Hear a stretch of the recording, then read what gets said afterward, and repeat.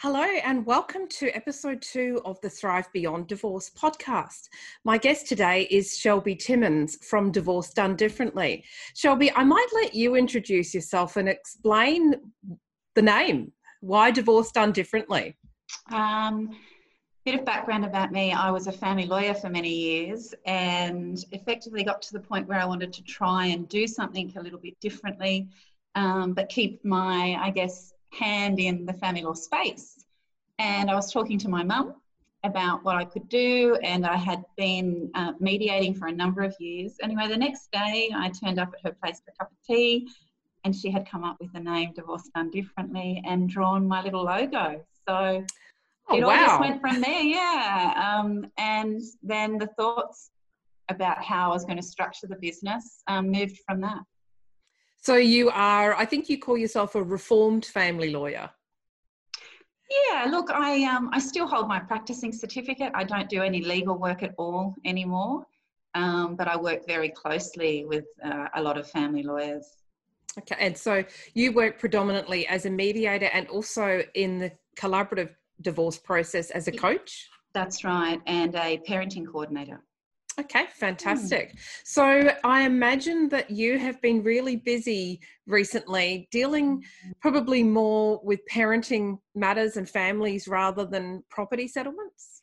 Yeah, look, I think there's probably, like all family lawyers, there has been a huge influx of calls and inquiries from people that have either got parenting arrangements in place and they're not sure how to manage them with the COVID-19 restrictions, or they're semi-way through a property settlement and they're worried about the impact of fluctuations in valuations, earnings, having a job, all of those things. So there's a lot of fear sitting in behind for people and a lot of worry. So yes, it's been a busy time for us all.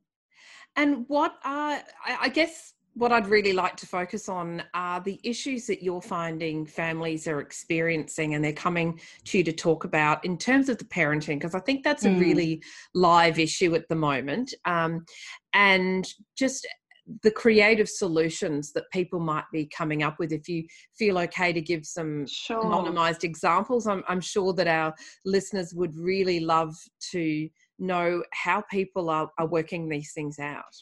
And look, I would say too, Jennifer, that in the last 3 weeks, that has shifted as well, as the government has made various announcements around expectations of people's behaviour and conduct, work requirements, etc. But primarily people are coming worried about safety and the security of their children. And what I mean by that is really from a health aspect. How are they managing who each parent comes into contact with? What are their expectations around what activities people are doing and who is coming and going from their respective homes? And also changeovers. So if changeovers have previously not been happening either from each other's homes, but from school or a public place, how they manage all of that. So it's really coming down to a safety and health issue. Yeah. And one of my top tips would be to try and get an understanding of where the other parent is sitting. What are they worried about? Can you talk through what your expectations are or what you're actually doing? I've had clients that are asking for medical certificates for testing of COVID-19. And once we actually talk through what it is that they're worried about, we're able to overcome that and put, arrangements in place that manage those worries. And allow children to see their parents. Yeah, it's interesting because I'm a mediator as well and a parenting coordinator, as you know, and these are different issues, but they still seem to have the same underlying issue underneath them, which is a lack of knowledge and fear. And that really, I find in mediations and parenting coordination as well, that sometimes people just need more information.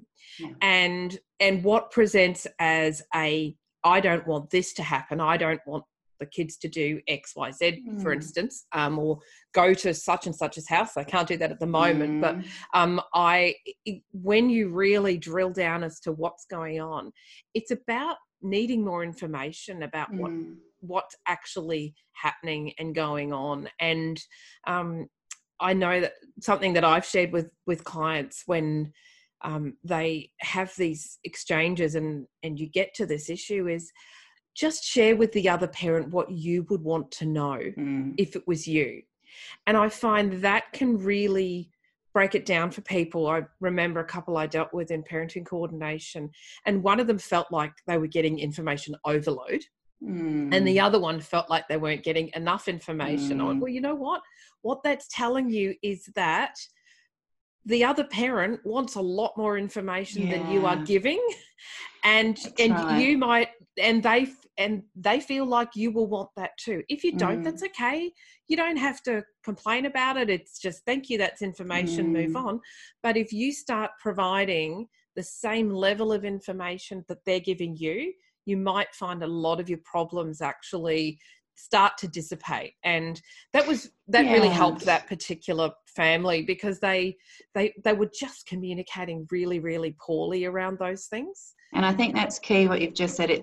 And every family that I work with, if we can get the communication right, regardless of COVID-19, if we can get that right, we're setting a platform for them for success, because issues will arise in life, especially if you've got small children, as they progress through the next 5, 10, 15 years. You are going to have to communicate, find some way that you can share information with each other that meets the needs that you each have. And I only had this morning an inquiry from a colleague around, I've got one client that is wanting lots of information and the other one that wants to keep it fairly brief. And I often talk to families around structuring their communication.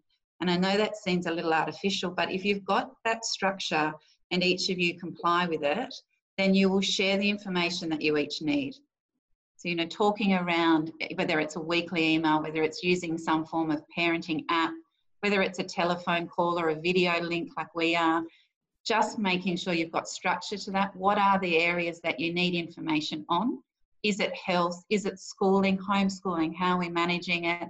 Is it medical care, extracurricular, all of those things? And if you can keep that structure, and I encourage my clients to use dot points so that we don't get into this war and peace banter. And a really helpful tip that came out of actually the parenting coordination training for me was using the concept of for your information. So FYI, I'm sharing this with you. I don't need any feedback, just dot point information. And then a concept of what I call R&R, where please read it and I need you to reply to it. And be really cautious and realistic around the expectations of time frame. Yes, I think the timeframes are really important. People can get quite frustrated if they're not getting a response within a time frame they would respect. But if they've never agreed on a time frame, then what is it? And what one person considers reasonable, you can't assume the other person's on the same page. No. I actually use the same technique with my clients, the FYI and R&R. And one thing that I add to it, and it also came from the parenting coordination, is that once you've got the response, you have to accept it and move on. You can't, if you're asking for something, you can't keep going back and asking for the same thing again and again and hoping for a different response. Yeah. One of the other things I'm finding too, Jennifer, that typically the space that we work in with mediations or collaborative work is that you've set, you know, a meeting time aside, whether that's half a day, a couple of hours. What I'm finding with a lot of the families I'm working with, that they're preferring just at this time of significant change and uncertainty, that they're checking in with me once a week or once a fortnight for an hour. We're setting a time, the topics that they haven't been able to agree on.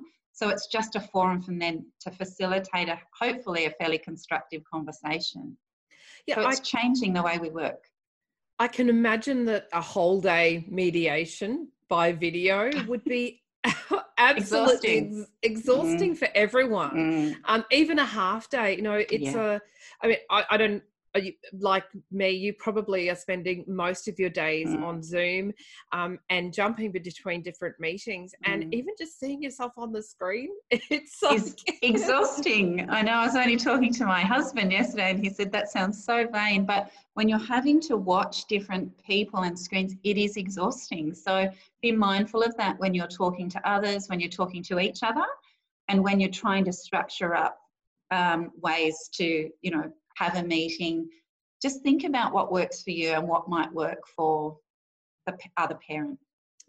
Shelby, I'm wondering if you're finding much difference between video or online mediation and telephone mediation. Yes. I'm not sure if you've done many telephone mediations, but could you comment on the differences between them and how the parties interact?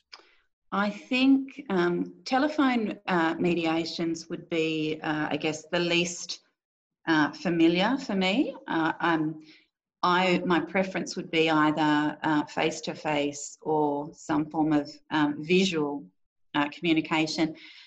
That's so that I can see the parties, I can read how they're feeling, some of their body language, if they've got lawyers involved. I think you can gain a lot more from being able to see somebody. I know the feedback from the families that I work with is they get an enormous level of comfort knowing that they can see me. And a lot of the facilities that we're using online allow you to have private meetings, so you can have what we call breakout rooms. So once we talk through with families that this is how it's going to be structured, I often do a trial run with them so that they can walk through on their own with me, the technology, what it looks like, how it works. But I find my preference is video, unless there are significant safety issues or technology is a problem. And I think we all need to be aware that not everybody has a computer, not everybody has Wi-Fi.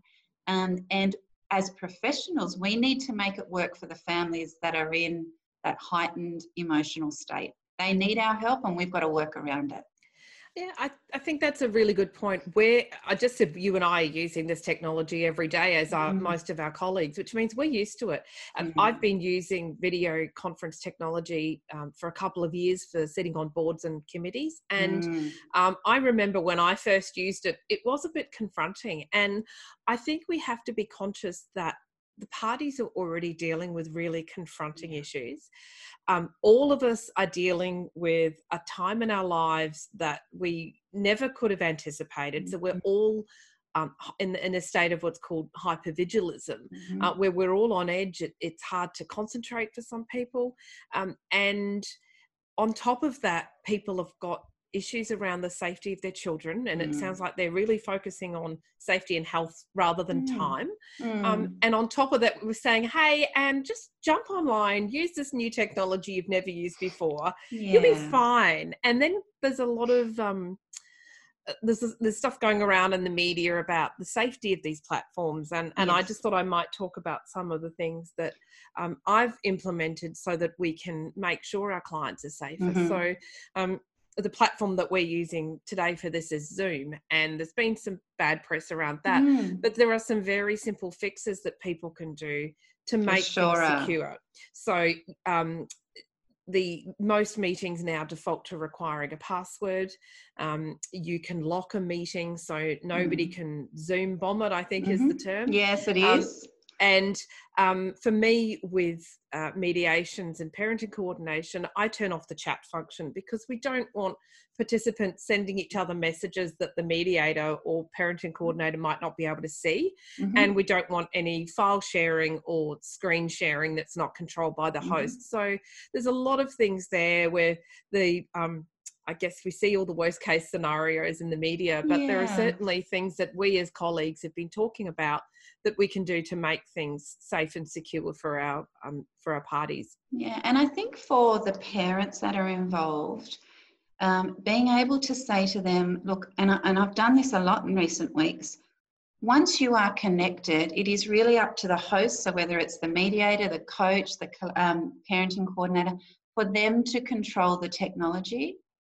So giving them a level of comfort around these are the things we've implemented to keep it as secure as we can. And I think it would be fair to say that there is no online facility that is 100% secure. It's like telephone. Telephone calls can be recorded.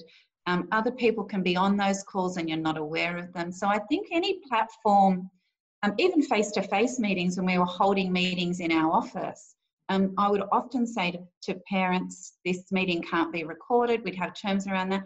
But again, there's no certainty somebody's got their phone in their pocket or in a bag. So I think as a profession, we need to move with what's happening and accommodate the security and safety issues as they arise, and to ensure that we've implemented them as much as we can for the families we work with. Yeah, as you said, Shelby, there is no perfect system, and you made some really good points there that we, just because it's a new platform, it doesn't mean to say that those things couldn't have been happening previously. We just need to be aware of them and have mediation agreements that cover off on those things so that people understand the rules by which we're playing. And I was reading an article about the Zoom bombing and the worries that are being raised by people. And one of the comments from a cyber expert was, we had these same worries when we introduced the telephone, and there were concerns at that point that the telephone was never going to be used as a main platform for communication. And I think we've had the same issues with fax and email. And so I think we just need to be mindful that there are concerns and manage those, because what are the alternatives? The alternatives are that we don't provide a platform for families in need to be able to resolve their concerns. Yeah.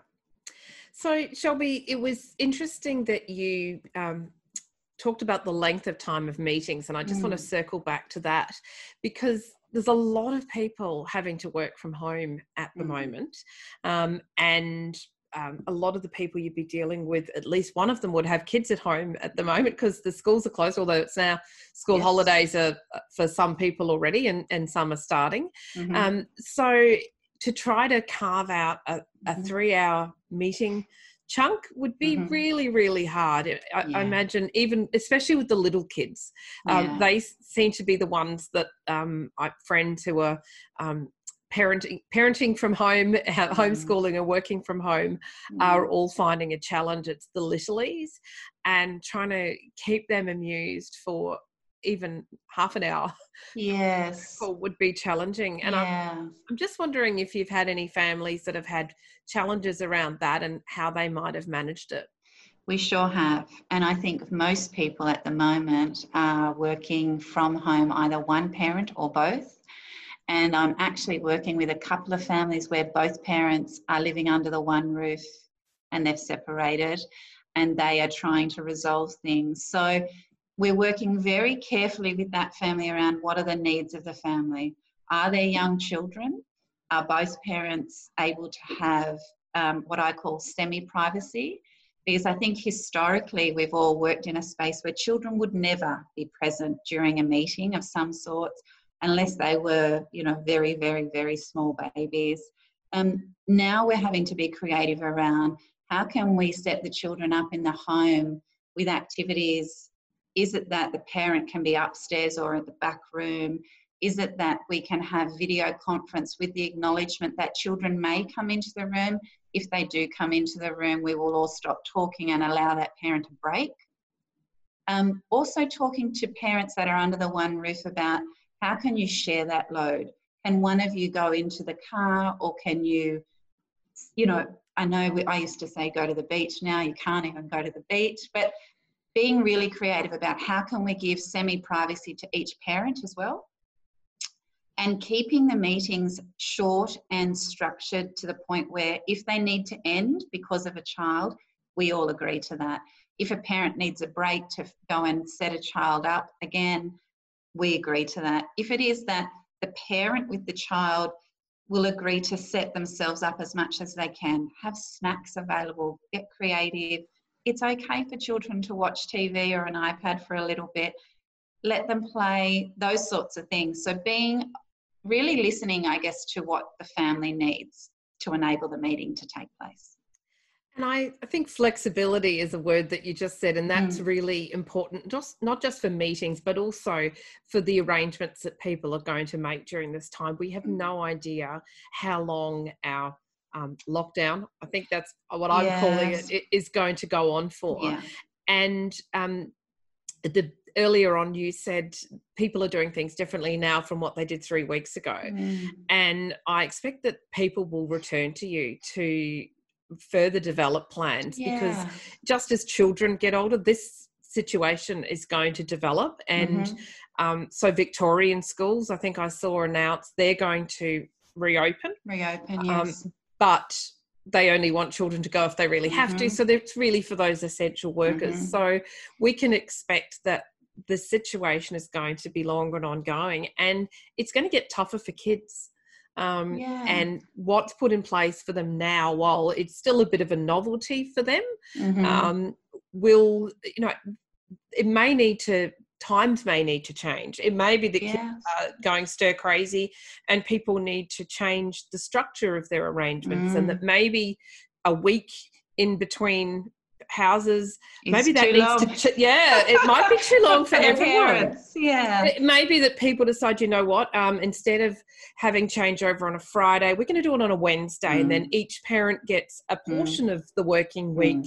It's not changing the amount of time, but being flexible and going, you know what, maybe Wednesday would be better. Then the kids get a break, we get a break, everybody gets the weekend in between. And I think being flexible and creative will really help people get through this, rather than being rigid and saying, well, that's what the orders say, that's what our parenting plan says. Maybe there's a different way we could do this so that it's easier for everyone. I think that's absolutely right, Gemma. And also people who have previously relied on, whether it's daycare, whether it's grandparents, whether it's third-party carers such as an au pair or a nanny or a neighbour, those restrictions now are impacting parenting arrangements. And so families are having to reassess each of their needs and how they're going to make that work without the assistance potentially of third parties. So I think that's really helpful to reassess it from the, I guess, as parents, our own needs. And I'm talking to you now I've got 3 children at home. So you might have a cameo appearance, but I think if you can talk to your children around your expectations and really allow them to talk to you, have family meetings, have a dinner table conversation, and then share those with each other as parents. Yeah, and I think having that time where we are off our devices and we're not watching the news and we're focused on the children, because we're asking them at the moment to just be absent while I work for a whole day, or while I have a mediation session. And there needs to be some time away from all of that for them. And I've heard some people with stories of kids acting up a bit. And when they stopped and reflected, they realised it was because they were on their electronic devices all day working, and the kids were on the electronic devices and they weren't getting any attention. And if we know one thing from the 20 plus years of family law we've each been doing, it's that when kids don't get positive attention, they'll go for any kind of attention and they'll act up and they'll misbehave because that's a way of getting attention. So if you are coming into a mediation or a parenting coordination or a meeting with a lawyer, I think setting your child's expectations of what time you'll be finished. Yes. And if they're old enough, give them a time. Say, right, I'm going to be done by this time. If they're small, you might have to be more creative. It might be you get 5 episodes of Peppa Pig and then I'll be done, or something that they can understand so that they know when it's going to finish, and then they're less likely to interrupt. And so long as you communicate that, I think, to everyone at the beginning of the meeting. That's it. Yes, I do have time constraints. I've told my kid I'll be off by 12. And let everybody know. And I was doing a recording the other day, and there were a number of professionals on there. And I was very upfront at the beginning. I have 3 children at home at the moment. And it was amazing once you shared a little bit about yourself, how the other participants, who are normally very astute, strict lawyers, were saying, I'm doing the same. We're all juggling, and then we just accommodated that through the meeting. So I think that's right. The other tip I would have, and I do it deliberately, you can see that I've got headphones on. So my children can't hear what's happening. And if I was doing a mediation, I certainly wouldn't be in an open space. But I think if you can wear headphones, then your children can't hear the conversation. You can still hear them, because they're not, unless you've got blockout ones, but it just gives you another level of, I guess, semi-privacy in that conversation. Absolutely. And my experience is that the sound quality is better for everyone else as well. Yeah, that's probably right. I've got my robot earphones in. Yeah. So Shelby, you mentioned before, just to change topic completely, that you were dealing with a couple who are separated under the one roof. And it occurred to me that the longer this situation goes on, I wrote a blog article on it, that we're likely to end up with babies or divorces. And it might seem a bit tongue in cheek, but already in China, now that they're coming out of isolation, they're seeing an increase in divorces. And we're potentially going to have a longer lockdown situation than they've had. And time together, you know, absence makes the heart grow fonder, or go yonder, but being together can do the same thing. And if there's already issues, it can exacerbate those. And something that occurred to me is that there might be people who are worried about how do they separate? What do they do? Do they have to wait till the end of lockdown? And I thought that the collaborative process might be helpful for those people who realise this is not working. And staying together for the sake of the kids whilst you're in lockdown and not having a conversation about it could actually make the situation worse. So I wondered if you could offer some thoughts around how using collaborative practice or even mediation, but collaborative sort of springs to mind as the most obvious here, to transition through a separation under the one roof when you're actually just separating whilst you're in this isolation situation. So I think for your listeners, a really brief explanation of collaborative is an out-of-court process where we form a team to support the family to transition through their separation and then into what I call two family units. When I say we form a team, there are expert family lawyers involved that specifically have trained in collaborative law. You may have someone like me who is called a coach or a communication specialist. You may have financial professionals assisting. You may have child experts assisting. So whatever that family needs at that time, we form the team to help them through.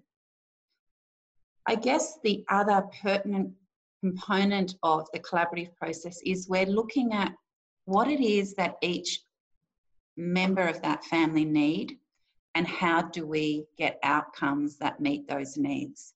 Whereas I guess in a much more traditional family law approach, we would be looking at what does the law say and what is the likely range or outcome for this family.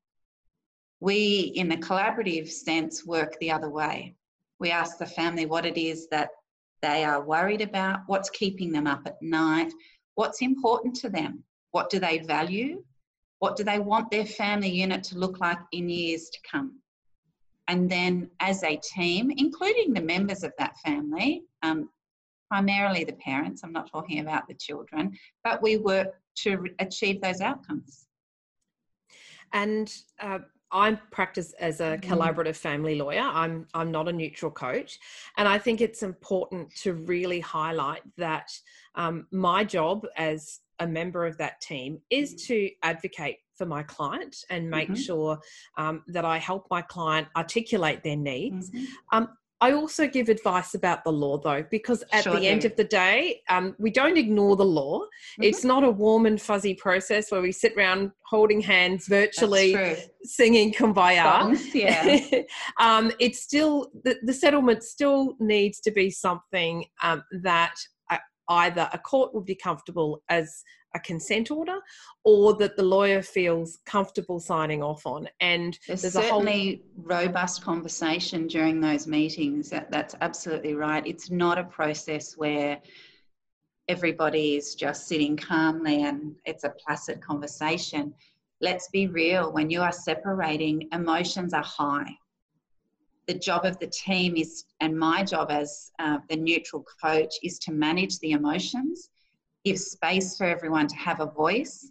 And I was on, I think, Jennifer, you were part of it yesterday, an international collaborative group where somebody made the comment that collaborative is a balance between advocacy and the needs of the client.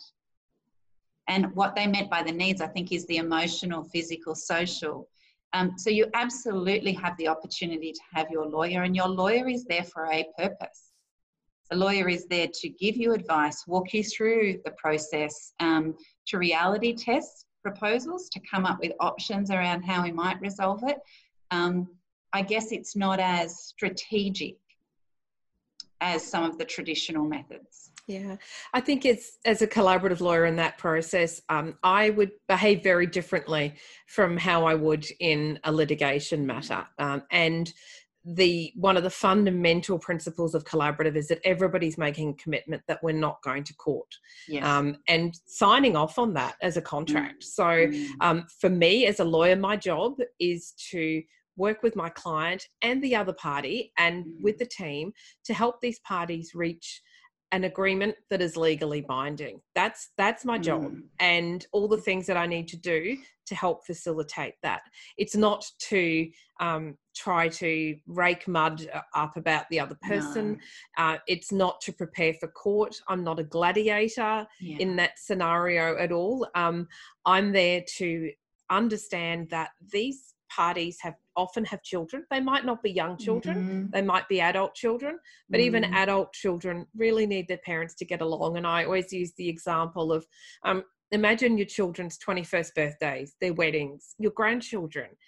What do you want those occasions to look like? Do you want to be the parents who, when the guest list is being drawn up, the kids go, oh no, we have to have mum or dad. They can't both be there, or they can't sit at the same table, and all of those sorts of things that we do see happen. They happen all the time. And for me, it's a process that means it's far more likely that those things will go smoothly in the future, because it's about preserving relationships. And I guess that's where I was coming at with the separation under the one roof, that because it's a different process, that might be an easier way for people to navigate a separation during isolation. Right, because I'm thinking of the family that I gave the example of living under the one roof, and as issues are arising, the team of professionals, so both of the lawyers or the parties, the parents are reaching out to me saying, this issue has arisen for us, we need to deal with it. That team is able to call a meeting, and at the moment it's via Zoom, so we're calling a meeting within a number of days typically. We're setting some time aside, we're setting the family up that are managing children in the background, and we're able to work through that issue as it arises, rather than war of correspondence or big delays. I think we can all be in agreement at the moment. If you are looking for court dates, unless there is absolute urgency, you're just being pushed back. So we've got to find ways to work for families. Yeah, absolutely. Well, Shelby, thank you very much for chatting with me today. Very welcome. I'm sure that's been really helpful. Your children are probably wondering what Mum's doing. It might be morning tea time now. So thank you once again. You're very welcome.